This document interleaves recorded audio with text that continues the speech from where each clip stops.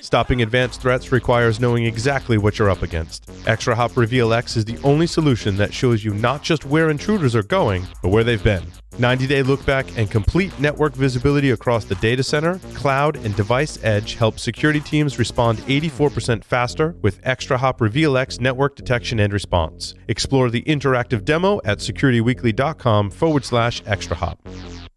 Deepwatch provides innovative managed security services that empower organizations to be more resilient against today's evolving cyber threats. Deepwatch offers game-changing capabilities in managed detection and response, managed endpoint detection and response, and vulnerability management, all delivered through a unique squad model, a dedicated group of security experts that works directly with each client. From managed security operations to threat hunting to continuous measurement of security readiness, Deepwatch is advancing the service of managed security. Measure your SecOps maturity for free by visiting securityweekly.com/Deepwatch. Welcome back to Business Security Weekly. I am your host, Matt Alderman, joined by Paul Asadorian and Jason Albuquerque.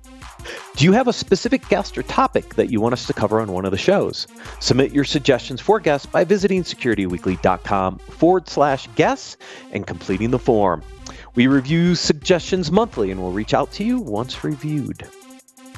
Also, learn how to conquer cloud complexity in our first webcast of 2021 this Thursday, January 28th at 11 a.m. Eastern. Next Thursday, February 4th at 11 Eastern. In our first technical training of 2021, you'll learn how to manage insider threats in the work from anywhere world. Register at securityweekly.com/webcast. If you missed any of our 2020 webcasts or technical trainings, they are available at securityweekly.com/on-demand. Gentlemen, into the articles. This first article I pulled up, I thought was interesting, right? The World Economic Forum produced a report, updated their report on the biggest global threats that are out there, global risks. And cybersecurity failure is fourth on the list. It's the top technological global risk based on this work. I thought this was a really interesting perspective because when we think about economic impact and we think about all the things that are going on with the pandemic and everything else, cybersecurity doesn't usually come top of mind to most organizations, but it's there now. Well, we always say it should.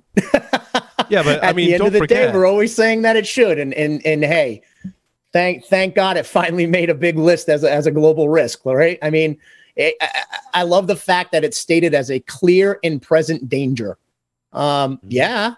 I mean, cybercrime is what, the third or fourth largest economy in the world these days? Sure. Wasn't that a Harrison Ford movie? Anyway. But don't forget, I mean, in the past 20 years, which is not that long of a time span, we've gone from, hey, we could sell products online and stuff to basically everyone selling products online and a lot of businesses relying on the internet for way more things than we did 20 years ago. So, I mean, it doesn't surprise me that it's creeping up on the list. Of course. And I mean, and cybersecurity as a technology domain is super young. I mean, think about it, right? What was it in the early to mid 90s was the first organizational CISO? We're very young. Yeah, very young as an industry. But I just, when you look at the top three, right, you've got infectious diseases. We know what's going on with COVID. So I mean, livelihood crisis. And this is, poverty and some of the other stuff that's out there. Extreme weather events, right? And then cybersecurity. I mean, but there is a bit of a drop off from the first three to this one, but it really highlighted to me that we're in this environment now where we're starting to see that cybersecurity and the risk that it poses to organizations is moving up the chain, and it's something we have to take seriously. We all love it because we've been doing this for 20 plus years, and we've been passionate about trying to educate the broader community on these issues.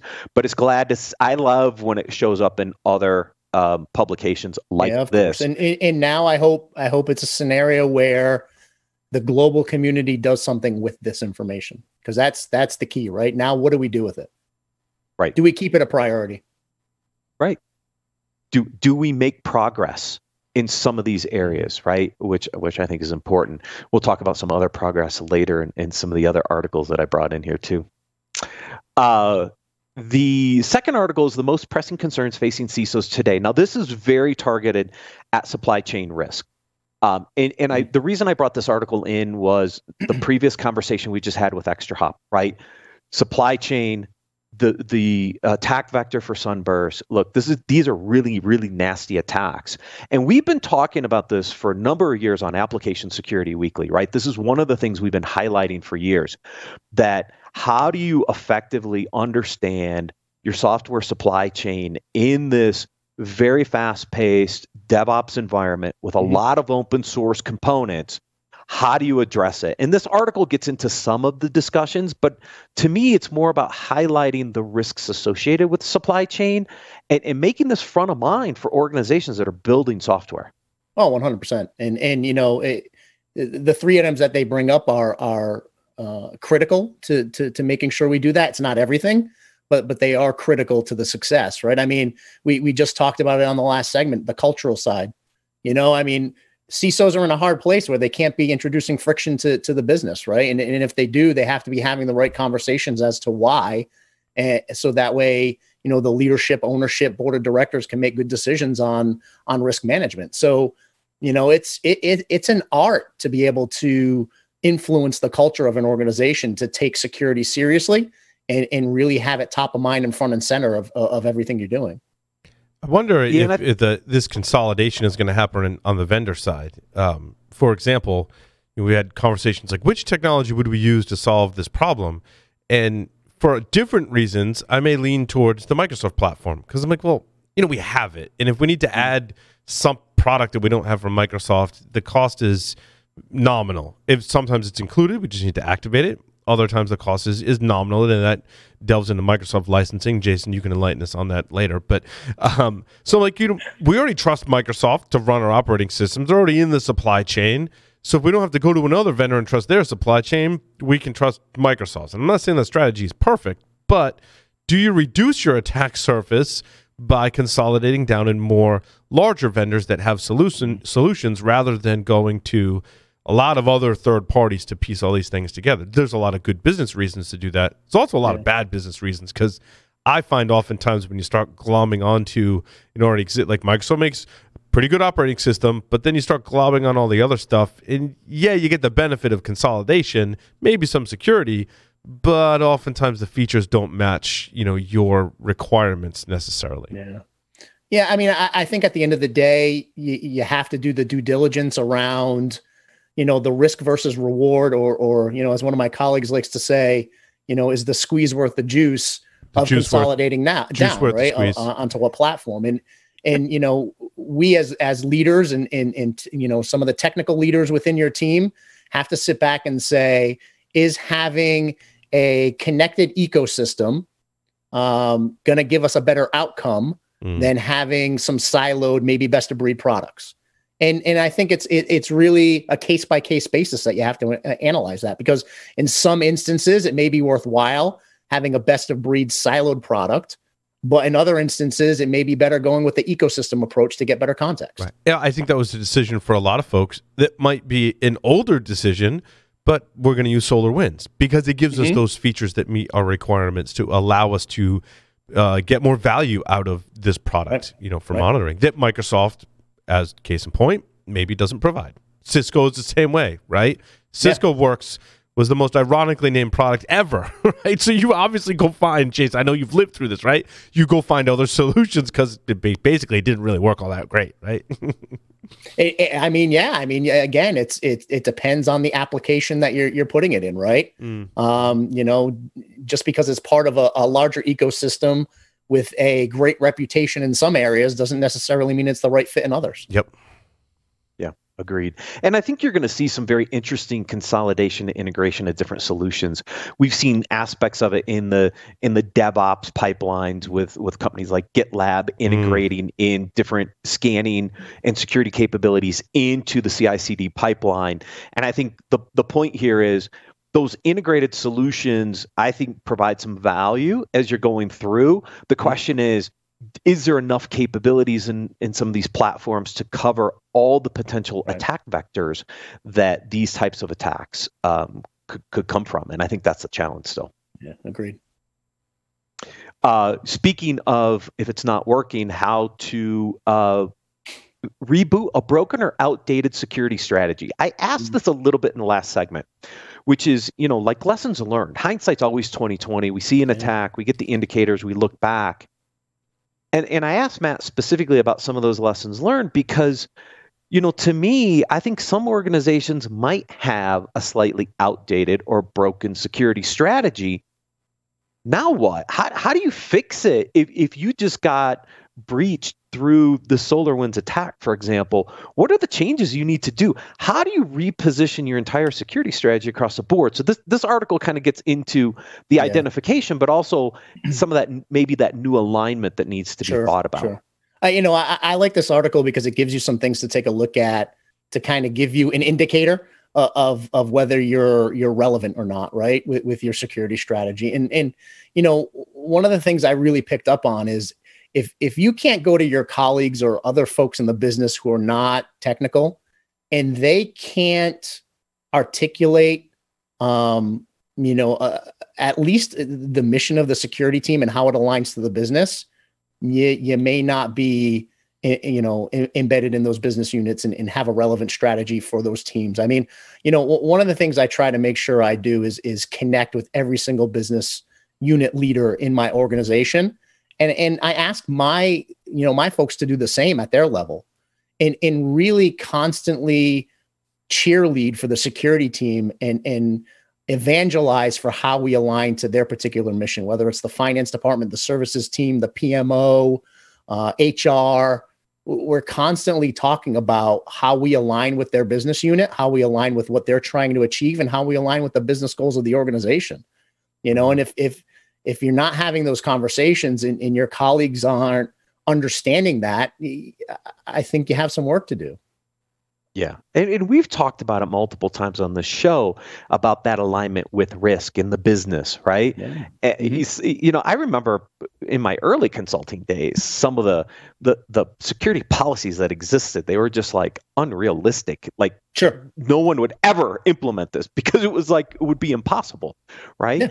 But then we went down this path of, starting to implement certain things. And when do you reevaluate, like, is my antivirus investment really worth it or not? Is my firewall investment really worth it or not? How do you make those hard decisions about moving away from certain strategies that worked, 5, 10, maybe even 15 years ago versus the threat vectors that we're now under? And how do you effectively make those changes? I think it's hard for CISOs sometimes. Oh, it's very hard, shifts. Right? And I mean, luckily for me, I have at least relationships with some of the best technology vendors in the world simply because of what we do for a business, right? And I would say to CISOs that that don't have that level of connection into the the technology manufacturers to kind of see what's bleeding edge, get good partnerships, right? Get connected to other CISOs across either your industry or other industries. That's where you can really start getting some information about some of the cutting edge technologies that are out there and in methodologies that are out there as well, right? Because you can't do it in a silo. We can't do it alone. I'm privileged enough to be able to talk to folks at a lot of the leading manufacturers around their security programs, their new technologies, their new methodologies. It's really creating that ecosystem of intelligence that you can share with other colleagues. Yeah, I think that's where things like the collaboration forums and some of that really benefits the ability to network with your peers and really learn what your peers are doing. And I think there's a lot of things we use to evaluate whether or not we want to make a move or make a different investment. The first for a business is cost savings, right? Like, got a pretty good chance if you can show some type of cost, whether that's cost savings in resources and or the bottom line, both is great. And I think the other huge driver, and Jason, one thing you talk about a lot is pressure from your clients and partners, that you need to have this level of security if we're going to do business. Okay, so we need to maybe make a change, make some improvements. By the way, if we make this improvement, not only do we meet the requirements of the business and our customers and partners, but we can save a little money along the way and be more efficient. Absolutely. Like that, I think are those the two like basic building blocks to getting improvements done in your security strategy? Yeah, I mean, number one, you need to know what direction you're going in, right? So you need to know what exactly you want those improvements to be. And then secondly, you need to be able to make the business case for it. And the business case can be multiple things. The business case can be, I'm going to look for better technologies to make this organization's security posture better. And hey, by the way, I've done my due diligence and I'm bringing my A game to the table. I'm able to save this organization X amount of money. Or like you just said, in some instances, we come to the leadership team or the CFO and say, we need to be making this investment in technologies because our customers will no longer want to do business with us because we're not, we don't have this level of diligence in our program. For example, CMMC is coming down the pipeline, right? So DoD contractors, they're already starting to be hot and heavy on their third-party vendors, right? And you have to have certain programmatic things in play to be able to become CMMC compliant, right? And as a third-party vendor, you have to go down that path and to be able to say to the CFO, we need X, Y, and Z in our program. Otherwise, we're going to have these 10 clients leave us, and those 10 clients are worth $15 million a year. Mm-hmm. Yep. Alignment back to the business.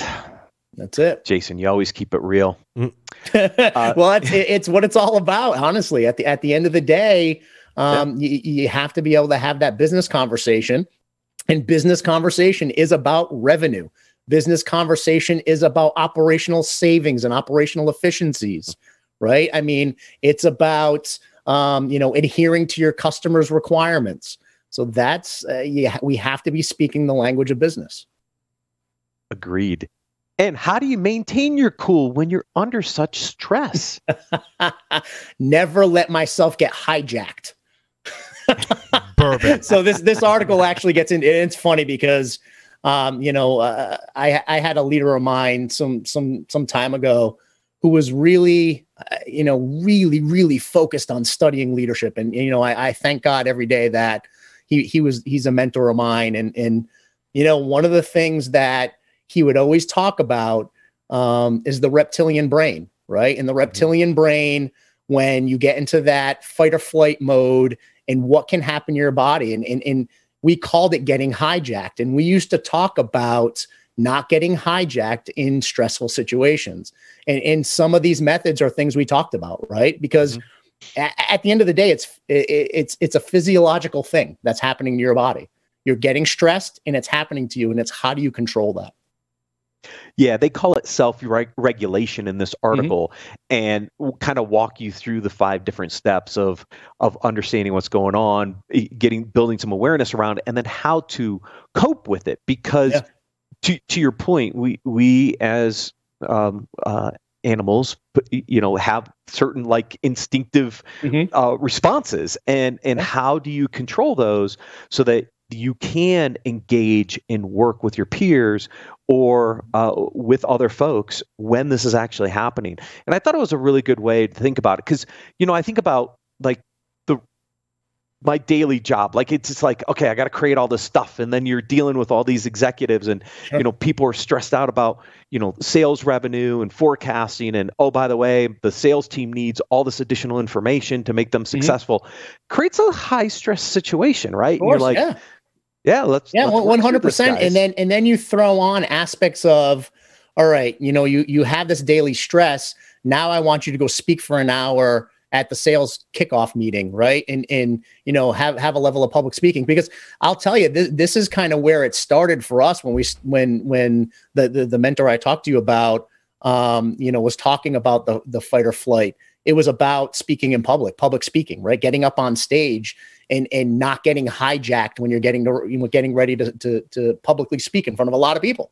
But it can happen anywhere, right? And it can be a combination of stresses that hit you that all of a sudden you get into that fight or flight mode. Yeah, for sure. I just grabbed the headline, right? Data privacy law is coming, big tech privacy officers say, and all I can say is finally. Yeah. And I mean, all indications are showing that it's going to come. I mean, President Biden's already said cybersecurity is going to be a focus. So great. That's awesome.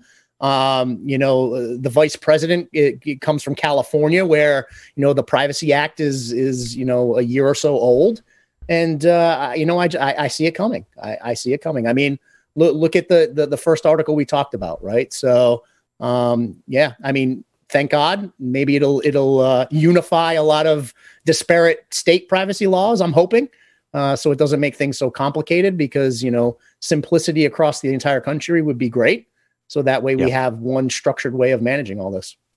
Yeah, and I think for CISOs, I think what's important here is that having a federal law would, I think, standardize things across the board so you could address it versus like the breach notification laws that were state by state by state, right? I mean, that put a lot of pressure on people to be able to comply with the breach notification law.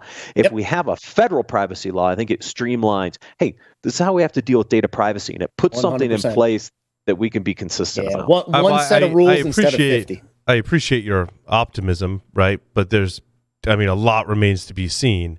And I think that one of my fears is that the focus right now is on the big 5 tech companies here in the U.S. But not every company is the big 5 tech companies. And it sounds like a lot of the focus is on, if you even just look at privacy, what regulation should the big 5, because they're the biggest problem, right? But what does that mean for all the rest of the companies that do business in the U.S.? You saw some of this with GDPR. And I think that, I don't know if it evolved or if it was written that way the first time. I believe that there was some evolution of it where different sized companies with different amounts of resources, don't forget. I mean, the big 5 have a lot of resources to deal with the compliance. Not all of us have those. That you're treated slightly differently. There's kind of like a tiered approach, and I hope that we adopt the same type of model here in the U.S. I agree. We need some simplification, because leaving some of these decisions to states, I think the previous administration was really big on leaving all the decisions to states, and what you end up with is a whole bunch of different things to deal with rather than one thing. That can be a positive thing, but that one thing has to take into account the way that different businesses are. We're not all Amazon and Facebook and Google. No, I 100% agree. I think what kind of tips my hat toward this being a positive thing is no action is still an action, and we couldn't deal with no action anymore. So for me to see some action happening and knowing that, at least if they do it right, it will be a journey, right? We're going to go through this as a journey. I'm happy to see action. Yeah, but I think the problem is we don't know what those actions are. No, we don't. Because we talk about Section 2. We don't. And my hope is that industry is involved. Yeah. Right? Industry needs to be involved. In shame on our politicians if they don't allow industry to be involved, because it'll just be a big hot mess. The debates I've heard about Section 230 are all like, we need change. No one seems to be able to put their finger on quite what that change might be. Right. And that isn't necessarily a privacy thing, but also technology regulations that could speak to things. I mean, a lot of the compliance falls largely under security, right? So now if we have to be compliant about what people say across our platforms, which is what Section 230 says, and who's responsible for that, that could be also an interesting conversation. I am happy that at least we're starting to have these conversations, but how it ultimately ends up written in a law, that remains to be seen. Yeah, it matters, of course. Yeah, industry needs to be involved for sure. Jason, last article. I was so honored to see. You brought this chump to the scene here. Accomplished author. I'm glad you brought it up, because it's something we've talked about, and I don't think we've talked about for a little while. It's been a while since we talked about education and getting folks into the workforce, and it's something that I'm extremely passionate about. And before the segment, I had said it's great. I had written this article back for CISO Mag probably about March of last year or something like that, and it got published in July, and they just republished it again. So very cool. But for me, it's something we've talked about before. We need to rethink how we're bringing folks into the workforce, how we're educating our students, and really how we're testing aptitude at a very young level. Yeah. We talked a little bit on a diversity panel we did on Enterprise Security Weekly. By the 6th grade, most people have already ruled something like cybersecurity out as a discipline, right? So how do we educate at an earlier age, some of the aptitudes and some of the direction there. My son was accepted at Embry-Riddle down at Prescott, and they have a huge cyber program down there, which I was very encouraged about. They brought one of the former directors from the National Intelligence to drive that program. I've even looked at potentially trying to help do some teaching in their worldwide platform. There's no open positions, but I would love to try to give back into that environment. That was one of the first things in my article. Build alliances, right? Build alliances with organizations who want to start pushing the cybersecurity interest out there, right? We do it here in Rhode Island. I'm on the board of directors of a consortium called Tech Collective. I chair their cybersecurity committee, and our mission is to go out there and really become that hub for the entire state of Rhode Island. So connecting university, connecting, our private sector folks, connecting our public sector folks, really bringing everybody together, ultimately with the mission of helping educate students, and really even taking folks who want to get into cybersecurity, who may have come from another type of job in the past, and they really want to shift careers and get into cybersecurity. So, building those alliances and having these consortiums of folks getting together for the greater good is one of the things we really need to be doing more of. I think I like the apprenticeship model, and we've talked about that in the past. I think that's very important. Also, I like the model in healthcare because I think there's a lot of parallels between the two industries because, when you talk to someone who has aspirations to go into healthcare, you don't typically hear, well, I'm in a healthcare program. You hear like, I'm studying to be an RN, I'm studying to be an imaging technician of some discipline, or I'm studying to be a doctor. Those are, I respect all of those professions, right? But they don't say, like, hey, I'm going to get a degree in healthcare, right? But in cybersecurity, you say, oh, I'm going to get a degree in cybersecurity. It's like, well, hold on, wait a minute. What does that mean? What does that mean? You can be a social engineer. You can be a CISO. You can be in compliance. You can be an engineer on many different levels. And so, like, we almost need to say a similar structure, right? You literally just nailed the number 2 item that I had in here. Overhaul cyber education approaches. It can't just be this high-level theory. Right. And that's what we're doing in cyber these days, right? High level, across the board theory.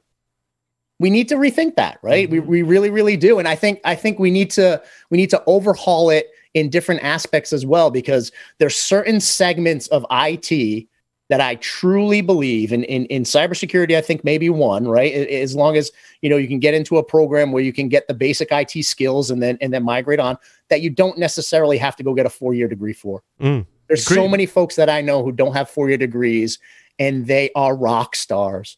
So where's our vocational program for those kids who aren't meant for college? Completely agree. Right. And to your point, Paul, we have the same thing in the healthcare side. You don't have to be a 4-year degree RN. You could be an LPN. You could be an MA, a medical assistant. You're absolutely right. Yep. There's varying levels to bring people in to fill the skills needed in healthcare. The same thing exists in cybersecurity. Not everybody needs a 4-year bachelor's degree. 100%. And then, you just talked about it, Paul, the apprenticeship model. It's amazing how much diversity you get brought into a program when you open up an apprenticeship model, because what it does is it opens up the tent for people to come in and say, you want to know what? I may have not ever dabbled in this, in this place, whether it's technology or cybersecurity, but I'm very interested. How do I get involved? Having apprenticeship programs can help solve that. We've done it in our organization. I want you to think about this. We had business analysts who have become top engineers, right? Business analysts who went to school for business, understood technology, but were not practitioners, right? Not practitioners in technology. And then through an apprenticeship program, learned the technology, brought those business skills into that workplace, and now they're rock stars. Yeah, it's amazing when we rethink it. It was a great article, Jason, so I had to bring it in. Thank you. I appreciate that. Gentlemen, as always, it was a pleasure. Thank you for joining me. Thank you, everyone, for watching and listening, and we'll see you next week on Business Security Weekly.